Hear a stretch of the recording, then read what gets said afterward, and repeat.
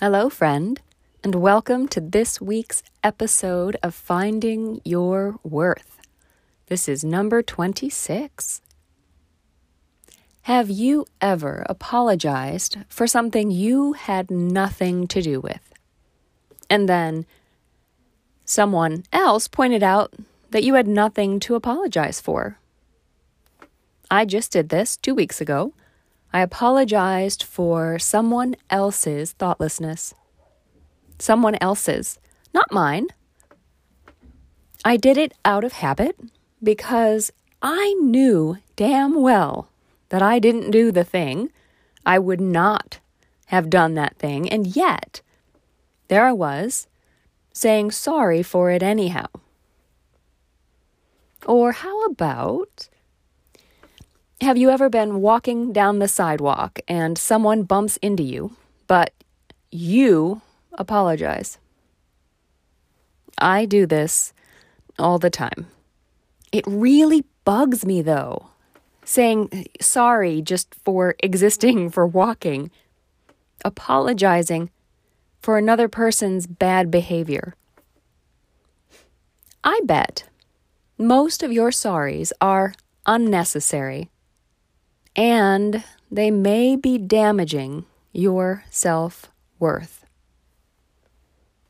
Now I'm all worked up, and I need to calm down. So, let's breathe together, chill out, and then dive into how very, very sorry we are. We're going to do a simple 4-count inhale and exhale today, with a pause for good measure. To get really chill, we're going to do it 4 times. Ready? Just take a regular breath in and out, and then we'll get started. Inhale for 4, 3, 2, 1. Pause. 4, 3, 2, 1. Exhale. 4, 3, 2, 1. Pause. 4, 3, 2, 1. Inhale for 4, 3, 2, 1. Pause. 4, 3, 2, 1. Exhale. 4, 3, 2, 1. Pause. 4, 3, 2, 1. Inhale. 4, 3, 2, 1.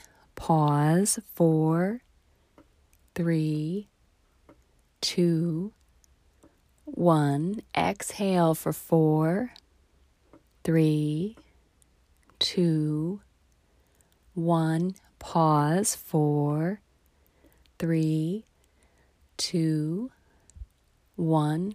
Inhale for 4, 3, 2, 1. Pause. 4, 3, 2, 1. Exhale. 4, 3, 2, 1. And pause for 4, 3, 2, 1. Good.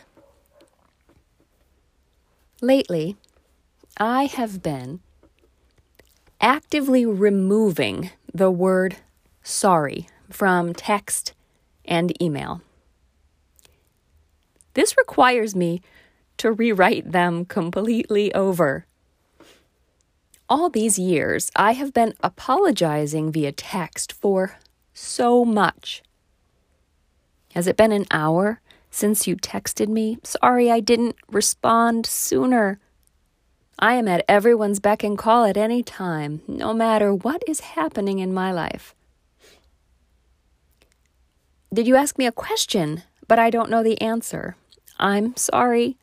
Obviously, I think I'm supposed to be a human encyclopedia.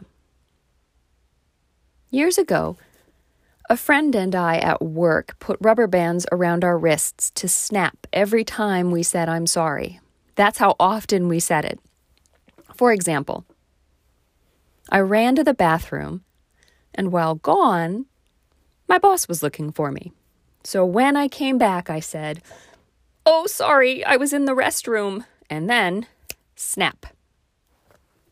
Did I really just apologize for going to the bathroom? Am I not allowed to? Basic bodily functions be damned. Am I always supposed to be available for my boss no matter what, even if I have to pee my pants so that I don't miss any of his messages? Have you apologized for your house being messy? Did you know that most people's houses are at least kinda messy, especially if they have pets or children, a job, or if they have more fun things to do than clean their house? Are you often sorry for being late or early? When driving, let's say you accidentally cut someone off. Do you cringe and whisper, "I'm sorry," even though no one can hear you? I do. They'll never know, but I will. I will always know that I am sorry. Today, a guy on the train thought I was the mother of some baby. I don't quite know why he thought this, but he told me how beautiful my baby was. And I said, "Oh, I'm sorry, that's not my baby." Wait, what? What was I sorry for? I don't have a clue. Here's another thing I like to apologize for. See if this sounds familiar to you. Showing any negative emotion, especially sadness, super especially crying. I am almost positive, certain, that I apologized to multiple people any time I teared up talking about getting divorced. "I am so sorry," I sputter as I try to think about absolutely anything that doesn't make me sad so I can stop the tears from coming. I am so sorry to be crying when this really sad and life-changing thing is happening. That's apologizing because you think you are making someone else uncomfortable. Even though crying is often the absolutely right response to an experience. It's conditioned into us. Sorry for wanting. Sorry for taking up space. Sorry for feeling things in front of other people. There are other ways that we apologize for existing, and they're not just saying I'm sorry. Like this. You feel guilty about something. Let's say you take the day off sick from work because you feel like garbage when you wake up. Later in the day, you start feeling a little better. So you do a few little things around the house, putter around, tidy up, paperwork, whatever. And then you make up all these sort of excuses for why it was okay that you did those things. And you know what? It actually totally was okay. But you feel this guilt because you took a day off work and you weren't bedridden. Or maybe you are sorry about something. You have to cancel plans at the last minute, but instead of just saying, "I'm sorry I can't make it," instead, you weave a tale of regret, full of the nearly incalculable, never mind, burdens that will keep you from attending. I can spell it, but I can't say it. But here's what I mean. Something like, I'm so sorry I can't come tonight. I feel terrible about it. But yesterday, my dad called and he was freaking me out with some story about sinkholes appearing out of nowhere.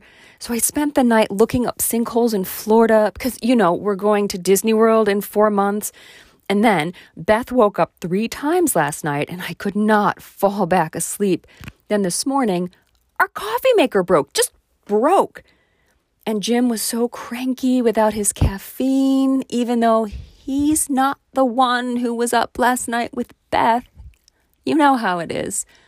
Anyway, I'm exhausted and I don't think I'll be able to stay up past 6 tonight, so I can't come. I feel really bad about it. I made that up. But I do this, and that could have gone on so much longer, detailing all of the reasons I'm tired. The point is, you could have just said, I'm sorry I can't come tonight. I'll be there next time. Or even, I'm sorry I can't come tonight. I'm exhausted.